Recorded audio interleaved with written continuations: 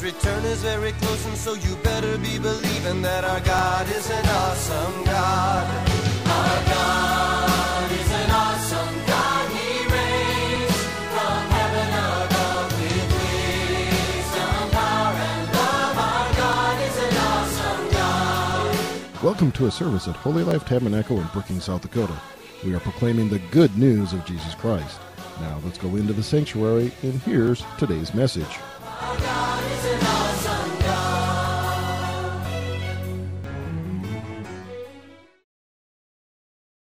With the love of Jesus, so glad that you're joining in. Not an accident that you found this channel or this video.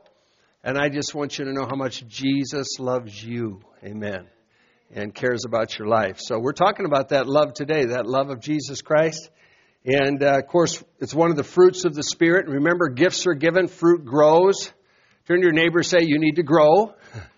Everybody needs to grow, especially in the fruit of the Spirit. And love is key because God is love, the Bible says in 1 John, right? So God is love. So if we're going to grow, John 15, Jesus said, I'm the true vine, you're the branches. You have to be attached to the source of love in order to grow in love. So if you're harsh or whatever, you're probably not sucking off the vine too well. And then when you are in the vine and attached in the vine to grow more fruit, because the goal is always to grow more fruit. A farmer always wants to produce more crops, good crops. The goal in Christ is to produce more fruit. That in turn, there will be a pruning, which isn't bad. It's good. He prunes us through the Word. So as I read the Word of God, it's constantly adjusting my attitude, adjusting the way I think, and so forth, and maybe reminding me of something I said or did that wasn't right, to ask for forgiveness. And so there's constant prunings in our life. That's good. When we're pruned, we bear more fruit. Amen? That's just really important. We get over here to Mark chapter 12, where Jesus talked about two great commandments. You love the Lord with all your heart, soul, mind, and strength, which is the first. But the second's like it in that first is vertical, second is horizontal. You love your neighbor as yourself. On these things hinge all the things of the Old Testament. It's hinged on love. All right. And so the proportion that you love God is the proportion that you're going to love people. So if you say, oh, I really love Jesus, well, then you should really love people. Okay, so it's proportional. It's proportional. That's why we want to be in the Bible. We encourage Bible reading. You want to be in your Bible all the time. You want to grow in this love relationship with the one who forgave you. Hallelujah. Brought forgiveness into your life, brought life into your life. In turn, then, you want to love others like He loved you. Amen? So none of us had a pretty life. None of us have it all together. But Jesus Christ still loves us. The Bible said He loves us while we were enemies. Consequently, as Jesus taught even in the Sermon on the Mount, you should love your enemies, whoever or however you perceive people. If you love your enemies, you obviously love everybody, right? So it's how you treat people. It isn't that you like everybody, but how you treat people is very, very important. All right? So these things come into mind here. So it's proportional. I can't minister to people if I have an empty reservoir. So if I have no love, I'm not going to minister to people. I can fake it. I can fake it and say, I love God. I can come to church, say Christianese, praise the Lord, hallelujah, whatever. But I have no love in here, then I'm probably going to act like a beast at home and other places. You can't give what you don't have. Amen? Now, really listen close here. This is pivotal. This is pivotal not only for each of our lives. This is pivotal for the world. This is a message you can share with other people. You can share with other Christians. You can share with anybody in the world, for that matter. This is pivotal. How we soak in God's love to give out God's love. Now, Jesus went on from there in John 13, talking to the disciples, and He gave a commandment. So there are very few commands in the New Testament. One was to go into all the world and preach the gospel. Great command. But here's another one. Command, you should love one another. You should love people. Should say amen to that. Just as I've loved you.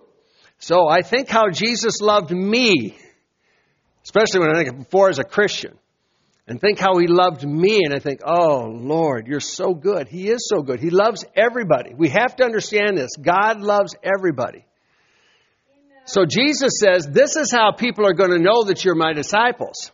So it doesn't come down to, they're going to know you're my disciples because signs, wonders, and miracles, and all these things. It doesn't come down to that. Doesn't come down to that. It comes down to this godly agape love that's coming out of our lives. And that's how other people are going to know, like, they're going to get a taste of Jesus Christ because of what you give out. And so this is how people are going to know you're my disciples. Then if you love one another and keep showing that love amongst yourself. So you keep loving people, you keep giving out to people, you keep sharing with people. It begins in your home. It begins with your spouse if you're married. It begins with your own kids or your grandkids. Begins on your job. All these places. That's where you're in lab to do what He's asked you to do. Amen. So we want to pass this on to people. Pastor Randon had an article in the paper this week on the love of God. Very powerful. Very good. A message to send to our community. A message to send to believers. Amen. And then Romans 13 just says, owe no man anything but love. We owe love. So it doesn't come down to what you feel. It doesn't come down to, well, I'm going to wait for the Spirit to lead me. Forget it. He's already given you a command. So just get over your feelings. Turn to your neighbor and say, get over your feelings. Get over your feelings toward people, and you'd have to just decide, okay, I'm going to embrace what Jesus said. It's not a prayer issue. So I'll pray about it. Not a prayer issue. Not a prayer issue. It's an obedience issue. I see so many Christians walking in the flesh. And I see so many Christians, I'm Spirit-filled, and act so corny and ungodly. And I think, I'm distancing myself from those people. I'm not going to associate people that aren't doing the Word of God. And in this day and time, folks, there's a lot of sifting going on. Because people are just living in the flesh and calling it the Holy Spirit and so forth. Not the Holy Spirit. If it doesn't have the love of Jesus stamped on it, not the Holy Spirit. How do I know that? Because God is love. The Holy Spirit is love. Jesus is love. That's how I know that. All right? Lots of Christians got to get some discernment to walk in this love. All right, 1 John 3:18 then says, love is an action, of course. And so, we don't love just in word or tongue, but we do something, right? You have to do something. You have to have actions. Of course, truth is according to the Word of God. Of course it is. But we have to do something in terms of how we demonstrate this love toward other people. However you're led on that, but do something. Amen? It's not just words. It's not that, I love you. It's got to get beyond words. How do you show that love? Everything about love is giving. Fruit is action. The fruit of the Spirit is action. So God so loved the world, He gave. So He demonstrated His love for us while we were yet sinners. Now we go to Philippians chapter 2. Now in Philippians chapter 2 then, if God is love, and we have the Holy Spirit, we have Jesus, the Trinity, then our model for love is Jesus Christ. So this attitude, or this purpose, or this mind, King James says, let this mind be in you, which is in Christ Jesus. So this comes down to an attitude, all right? It's an attitude of humility. He was essentially one with God, in the form of God, all right? And it says he didn't think himself, the equality as a thing to be eagerly grasped or retained, but stripped himself of all privileges and rightful dignity as to assume the guise of a servant, and that he became like men and was born as a human being. So Jesus had this mind or this attitude. I'm going to humble myself. I'm going to model my Father's nature. God is love. I'm going to model my Father's nature. Now listen to me real close. This will help a lot of people. If we model His Father, our Father's nature. His nature is love. He cares about people. And I'm talking, that doesn't mean compromise. I'm not saying love, we just compromise. Anything goes. Absolutely not. But still, how we treat people, especially people that we think have wronged us or doing bad or whatever it might be, how we treat them is how people are going to see God. Now let me read you a verse. Let's go to Mark chapter 26 and verse 27. It's a verse here where King Herod went and he sent an executioner. Now, remember John the Baptist had spoken to Herod. He said it's not right to have your brother Philip's wife. So Herod had a brother. He has an affair with his brother's wife. He takes his brother's wife in marriage, all right? And John is just saying, this is not right. You've sinned. You've committed adultery, okay? You've sinned. And so from that, Herod's wife then was very much against John the Baptist and had her daughter at Herod's birthday to have a big dance. Big dance. A suggestive dance. A lewd dance that entertained the people. And everybody was so pleased that Herod said, I'll give you whatever you ask, up to half the kingdom. And she went to her mama and she says, what should I ask? And she said, ask for the head of John the Baptist. And Herod was kind of grieved, but because of his oath. Now, I heard a message years back when I was in college. People say, well, he didn't have a choice. He did have a choice. He did have a choice. I was visiting with David Wilkerson, and David Wilkerson said, yeah, his choice was, he said, you can't have this head. That's my half. I'll give you half the kingdom. Oh, no, that's my half. What else do you want? But he didn't. He caved into the pressure. Everybody's looking at him and said, are you going to give her what she requested? And so he sends an executioner, which is a professional killer, with a big axe to go into the prison. And they lay John the Baptist down and they chop off his head.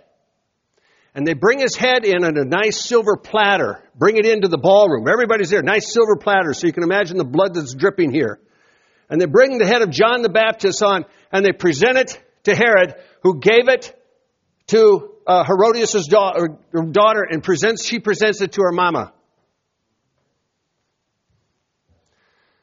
So this was a scene playing out. Now the question, now you have to remember, Herod is the son of the Herod when Jesus was born.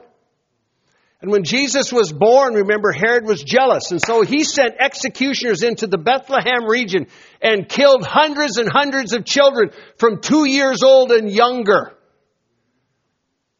And so there was weeping and mourning. It was a massacre of hundreds of children sent into the Bethlehem area because he knew a king was going to be born.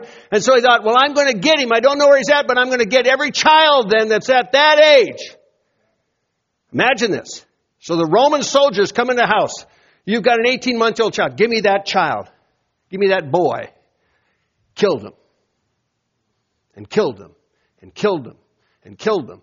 And killed him. And killed him. And the Bible says there's weeping and mourning. And this Herod is the son of him. Of that Herod that did that. Now we have to understand. See, people act like, oh, the New Testament, they were under Roman rule. It was severe. It was harsh. It was mean. And they come and tell Jesus, the disciples went and got the body. God bless them. Went into the castle, whatever. Said, we want the body. They got the body. They buried John the Baptist. And after they buried John the Baptist, they came back to report to Jesus how John was killed. Now, here's my question. What did Jesus say? John the Baptist, who he knew, personally knew, loved, had in some respects probably grown up as a child, as a second cousin. What did Jesus say? We have a government official who executes, chops off his head. What did Jesus say? Let me put it in today's language. What if in today's language, because people get so distorted and so, let's put it in today's language. What if Billy Graham was arrested and there was protests and they, we don't like him, and they killed Billy Graham in a public way? How do you think the church would respond? How do you think Christians would respond? Now listen to me. I'm so embarrassed. You got to hear me out online. I'm so embarrassed of Pentecostal churches, charismatic churches. I'm embarrassed. I'm embarrassed that people take to prophesy in the name of the Lord. And of course, when anything happens, they get ruffled. They're prophesying. They're pointing their fingers at government officials, heads of state, people in authority. Judgment's coming. I told you, as I'm plugged into the vine, and he keeps snipping things in my life, and he says, Dave, I want you to look at this. I want you to adjust your attitude. I want you to adjust what you say. So what did Jesus say? What did Jesus say about Herod? What did Jesus say about the Roman Empire? What did he say about this atrocity? Atrocity. What he said was nothing. He never even addressed it. He said nothing. Say nothing. No words. He didn't prophesy revenge. He didn't shake his head in disgust. He didn't say, we'll get him someday. He said nothing. Now, if you're listening here and you're listening in this place and online, hear what the Holy Spirit is saying. Because every time you see something happen, and let's just put it in the United States perspective. I know this happens all over the world. But let's put it in the United States where we live. Every time you hear about something happening, every time you hear Christians rising their voice and pronouncing judgment, I'll guarantee you every time they're wrong. Amen. Just hear me out here. Talking about the love of God. I will guarantee you every time they are WRNG wrong.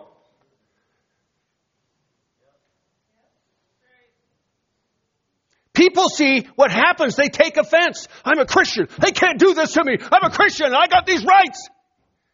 You never see that with Jesus. You don't see that with the apostles. You didn't see that with the disciples in the book of Acts. You never see that, and the reason you don't is because they're modeling their father. I think a lot of people know Scripture, but when it comes down to living the love of God, few people are touching it. They go to work. I don't like that person. I don't like what they're doing. Lord, just deal with them.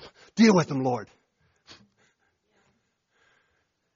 And he's probably saying, if you'd read your Bible this morning, I would have dealt with you.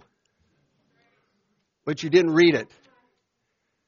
If you looked at your own life, you got all these ugly things growing off the thing here that are dead, that kind of need to be trimmed. Wow. Jesus never addressed Herod, the Roman leader, the executioner, all that happened. He never addressed it at all. Nor the massacre that happened after he was born. What does it mean? It means that God loves people. Was it right what Herod did? No, it's 100% wrong. Is the world fair? No, the world is not fair. Are there injustices? Everywhere. Are there things that are wrong? Yeah, all around us. But God isn't out here for revenge against the perpetrators. He's out here to love people to get them into the kingdom. We must realize this. Otherwise, we get caught up in the same warfares as everybody else does. So in Mark 6, verse 29, of course, Jesus comes. Disciples heard it. They came. They took his corpse. They laid it in the tomb. The disciples that gathered Jesus told him everything and what they had done, what they had taught others who were ministering and so forth. He said, come aside yourselves to a desert place. Rest a while, for there are many coming and going. They do not have time to eat. And there from that point enters into the place where Jesus is going to do what? Jesus is going to feed 5,000 people. What does that mean also? People are hungry. People are oppressed by the Roman Empire and so forth. Roman rule. But he did not address the Roman Empire. He did not address the oppressors. What is the point? The point is we are vessels of His love to reach people. I cannot reach people if I hate people.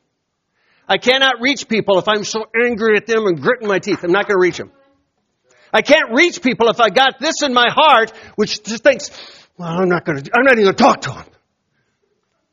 I can't reach people if I'm praying on my knees, but I'm praying like this to get them. Never reach them. Never reach them. Don't turn off the camera. Don't turn off your phone listening. How are we going to reach people? In India, they go and they tortured a pastor and so forth like that. Then after they tortured him to death, then they hung him to say, that was a suicide. Of course, he's bruised and all this and bloodied and stuff like that. And they hang him in the church. And what do the church people do? They took him down. They buried him. They prayed for his wife. And someone else stepped in right away and said, I'll pastor now. I'll pastor. I'll share about Jesus. And they went on the next Sunday and they had a service.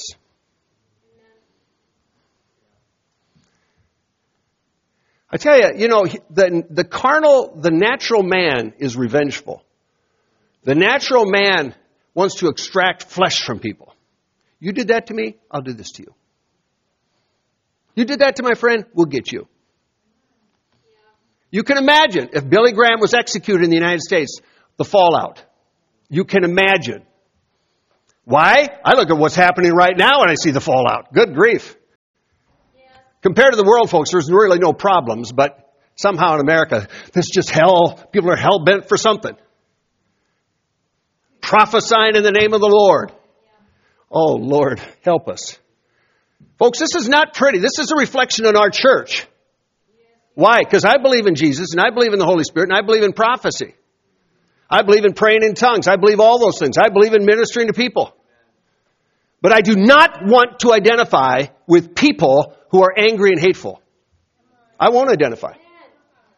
Not going to have it. It's not God. It's not what Jesus is. It's not the love of God. Now, who's our model? Jesus Christ, right? Right? He's our model. Therefore, I guess, as I read my Bible, we should do what Jesus did. Hey, I'm getting snippers on me all the time. But I realize the importance of this.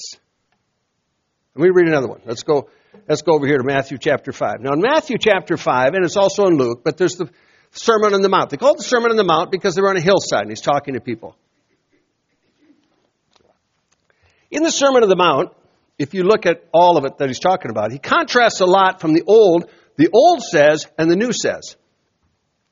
Or he'll say the old says, but then he'll say, but I say unto you. And so he'll contrast. We have old, we have new. And this is part of the problem is so many Christians are living in the Old Testament. So that's why they feel justified saying the things they say. But we're not in the Old Testament, honey. We're in the New. So it says here, you've heard it said, Old Testament, you should not commit adultery. Of course, that's a big deal. But Jesus says, but I say. Now I like this. You've got the old, the new. Actually, the new is much tougher than the old.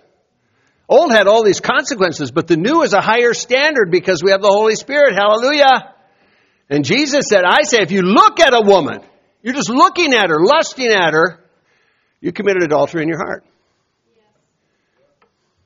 Pretty powerful, isn't it? Wow. Oof. Be careful. Now, we all see people, but you don't have to stare at people. You don't have to have a second look. Right? You don't have to have a second look.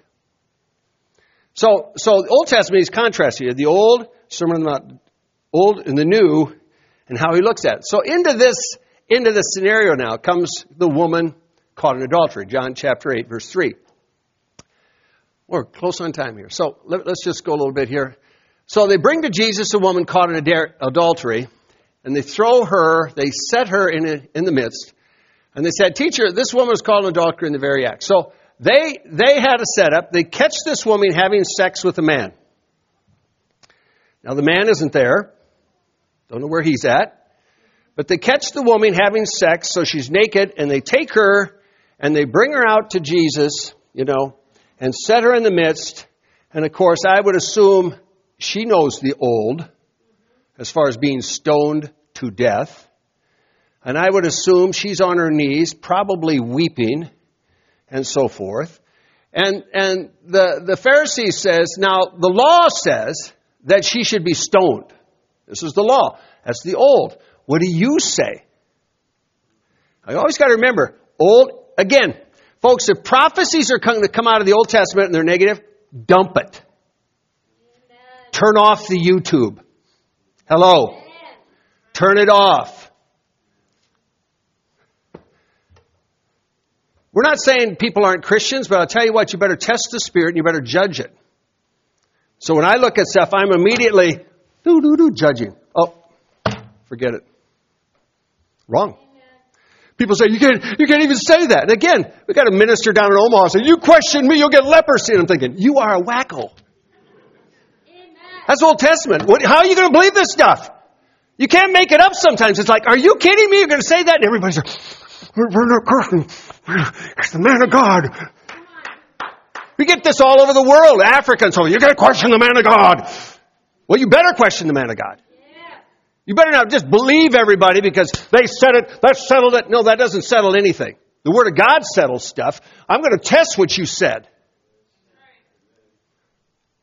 Turn to your neighbor and say, be discerning. People get pushed on fear, backed into corners. The Lord told me. And I'm thinking, maybe He did. Let me hear what He told you. Maybe He did.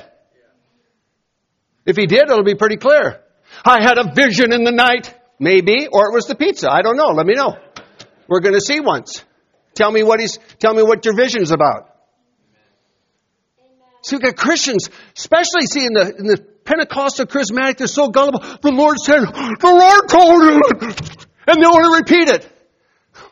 I can't tell you how many things the Lord told me. I hit the delete. I get things sent to me. Delete. Oh, delete. Delete. So Moses said, kill her. Kill her. She should be so. Kill her. Execute her. Right here in public. People think today for radical Muslims or radical Hindus, they're so radical. Let me just tell you, the Jews were radical. The Jews were not afraid to publicly have public executions. Hello. If you read your Bible, the Jews were pretty ruthless. So we want to point at all these people and then we're saying, and Israel is just perfect. Well, Israel's not perfect. I met Jews that tore up, because Bibles were given, they tore up the Bibles because it's nice soft paper and they used it as toilet paper. I've met them. I like the Christians, they said, because they gave us Bibles with soft paper and we used it as toilet paper.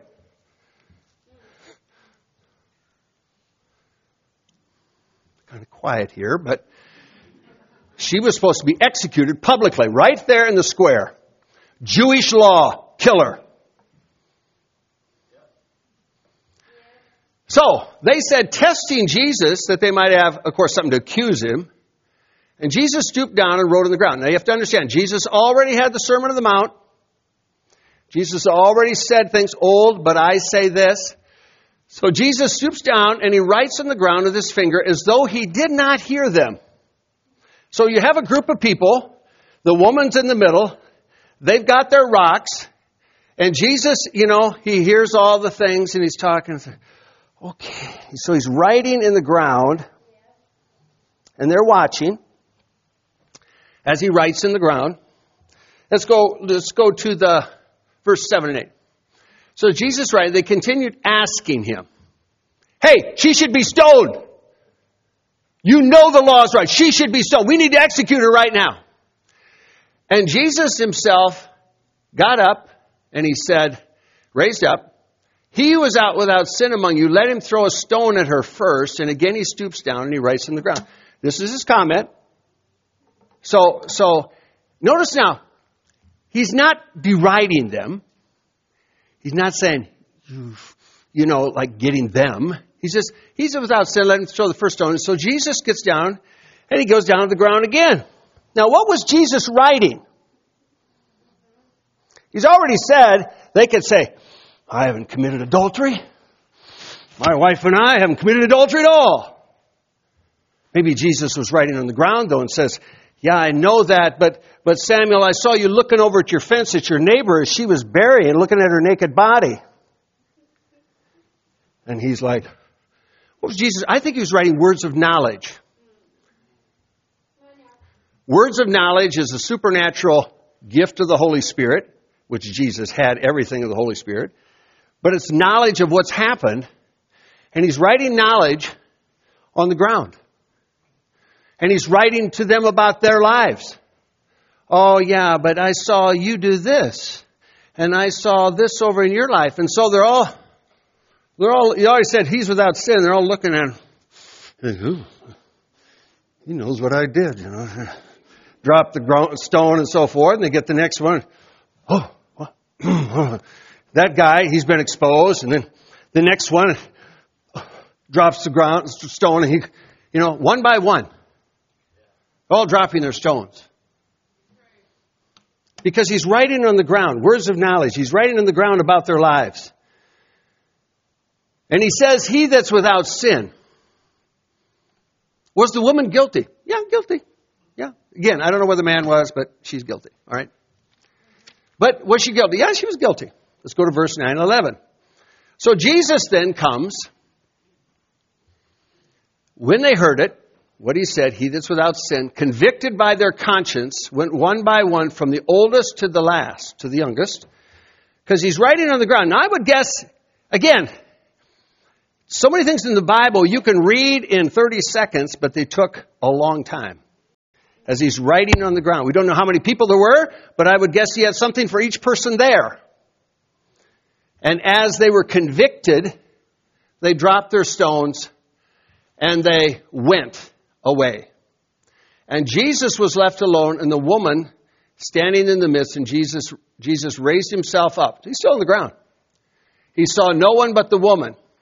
I would guess he's just hearing them leave. As he gets to the last one, and they're gone, they walk away. And Jesus saw no one but the woman, and he said, "Woman, where are your accusers? Has no one condemned you?" And she said, "No one, Lord." And Jesus said, "Neither do I condemn you. Go and sin no more." Now there was only one in the midst that had no sin, and that was Jesus Christ. He that is without sin, let him cast the first stone. Only one without sin. I'm here to tell you, Jesus isn't going to throw stones at you. Jesus isn't going to wreck your life. Jesus isn't out to punish you. Jesus isn't out to get you because you did something wrong. Now, love is tough, right? Not compromise. People say, well, just wishy-washy, and the woman goes free. No, he said, go and sin no more. Go and sin no more. So, Jesus is the only one who could have thrown a stone. But he doesn't. Instead, he offers grace and forgiveness. Christians can be ruthless. Christians lots of times want to kill their own wounded. Someone gets wounded, someone gets hurt. I've seen denominations, a pastor has a struggle and so forth, and he has to leave the minister, and it's like someone else, oh, I get to get promoted now, and they're looking to climb the ladder. Oh, never mind what happened to Bill over here. Oh, never mind. Too bad for Bill. It's too bad. His loss, my gain.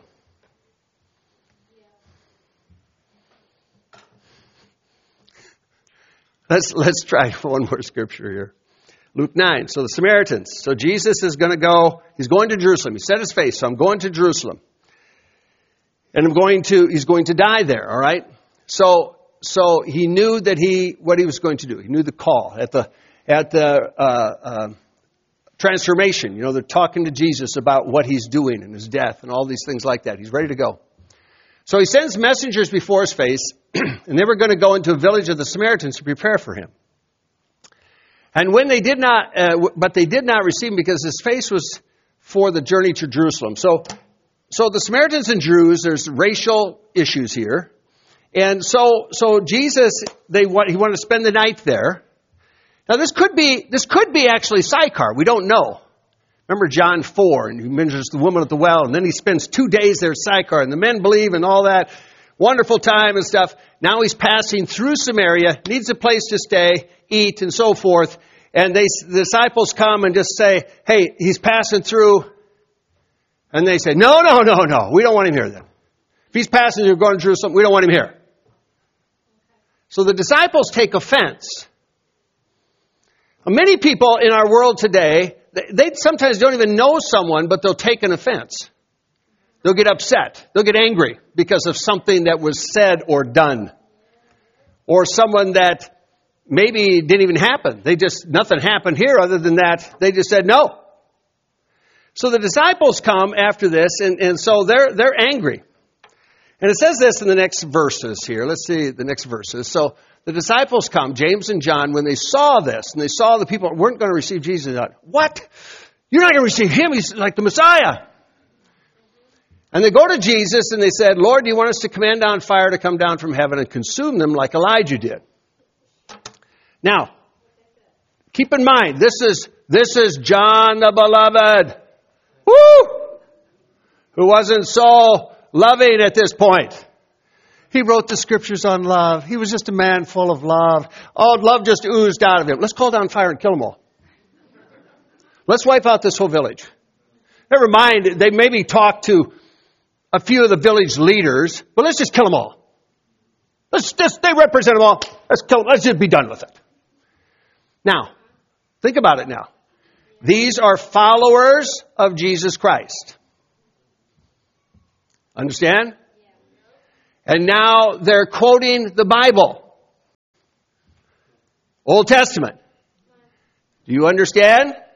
So they're followers of Jesus. They're quoting the Bible. They sound very, very spiritual. They're coming to Jesus. And they're 100% wrong. 100% wrong. What are they wrong about? Jesus' love.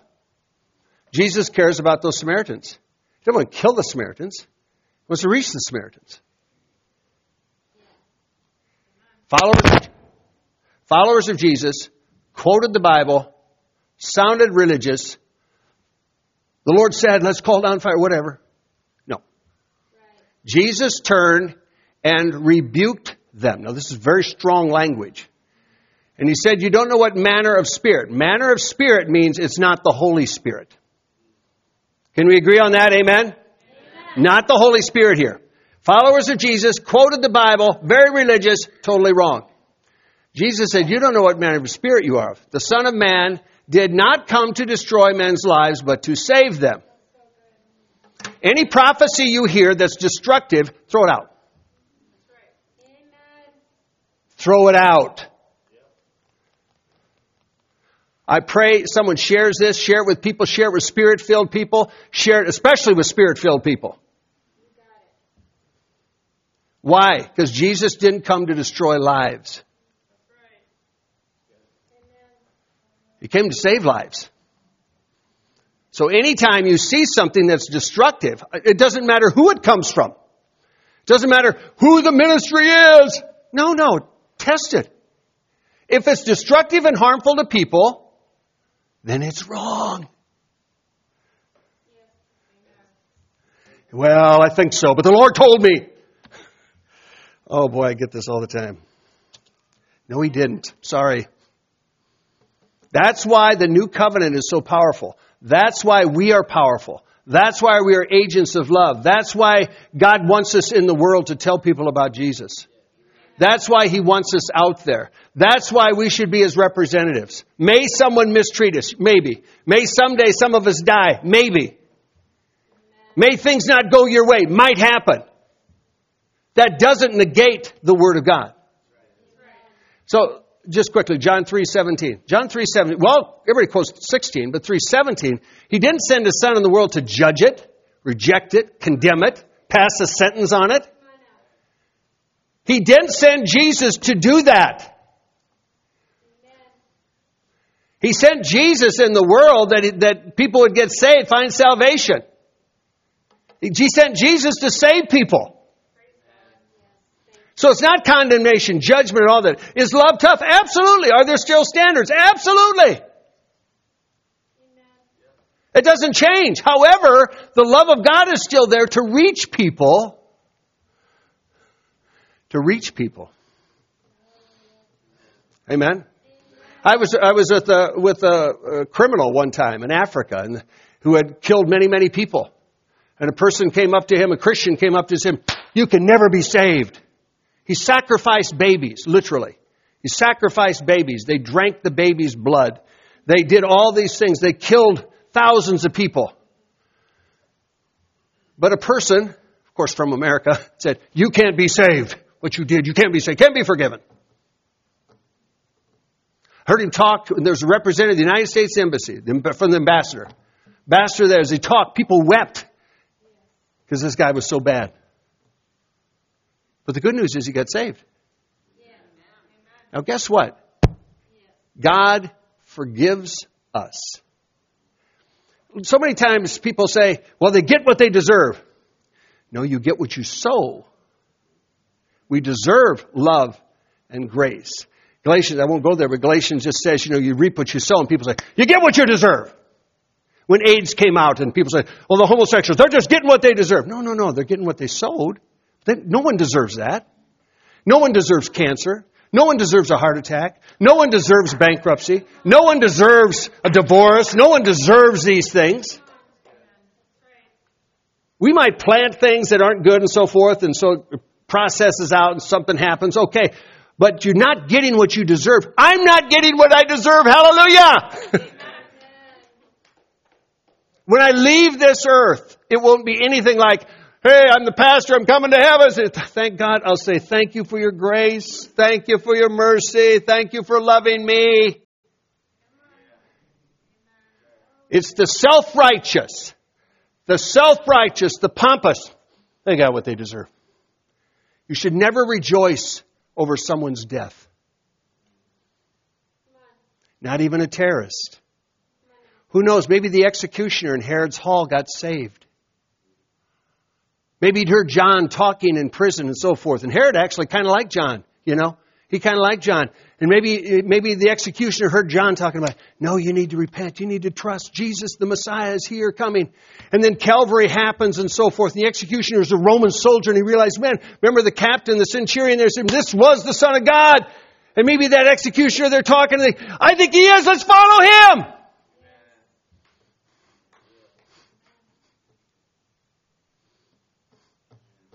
That's the kind of God we serve. We serve a God of love who is gracious and merciful and loves people all over this planet. A God who's not trying to strike people down. He's not trying to judge people. He's not trying to intimidate people. Not trying to do anything like that. A God who loves everybody. No matter what the person has done. You can think about people, what have they done? I want you to always frame them with the heart of Jesus, with love. I want you to look at people that way. I want you to embrace that. We're here to reach people. You're not a judge, jury, or anything. You're here to reach people. You're here to bless people. Amen? We have a mission. Our mission is to take this God of love to the world and tell people. World religions all over the world are oppressive. Every religion is oppressive. Christianity is the only religion that can bring relief and liberty, forgiveness and grace. It's beautiful. It's really beautiful. It's amazing. We've got to stop here today, but let me pray. Father, thank you for the people here. Thank you for the people listening. Thank you that you are a God of love. Thank you for that you live in us. And therefore, Lord, we can love like you love. We can be like you. Hallelujah. And Lord, I thank you that we're growing. I do thank you, Lord, you're trimming our attitudes and so forth. But help us to think like you think, to act like you act. Help us to do what you do, Jesus. Help us to bless people all around us. Help us to give out grace. Help us to give out grace to people. Lord, we're not excusing sin, but we just pray, help us to give out grace. Thank you for loving us. Thank you for loving people here, people watching, even people that are not Christians. Even if you're hearing right now, it's not hard to become a Christian. Become a follower, true follower of Jesus Christ. All we do is we open our heart and you just say with me, say, Lord Jesus, I open my heart to you. And I thank you for loving me. And I ask you today, forgive me, cleanse me of all my sins. I receive your love. Help me to be like you, Jesus. And thank you for the Holy Spirit that gives me strength today to walk with you. In Jesus' name, amen. Amen. Let's thank the Lord. Amen. Hallelujah. Hallelujah. All right, reach.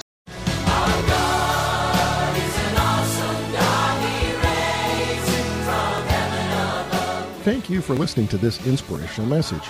We trust that you were encouraged in your faith. For additional information or resources, please contact the church at 605-692-4616. You can email us at holylife@brookings.net or visit our website at holylifetabernacle.com. If you're in the Brookings area, please stop by to visit a service. We are located at 241 Mustang Pass, just off Main Avenue South. Our service times are Sundays at 10 a.m. and 6:30 p.m., also Wednesday nights at 7. God bless you.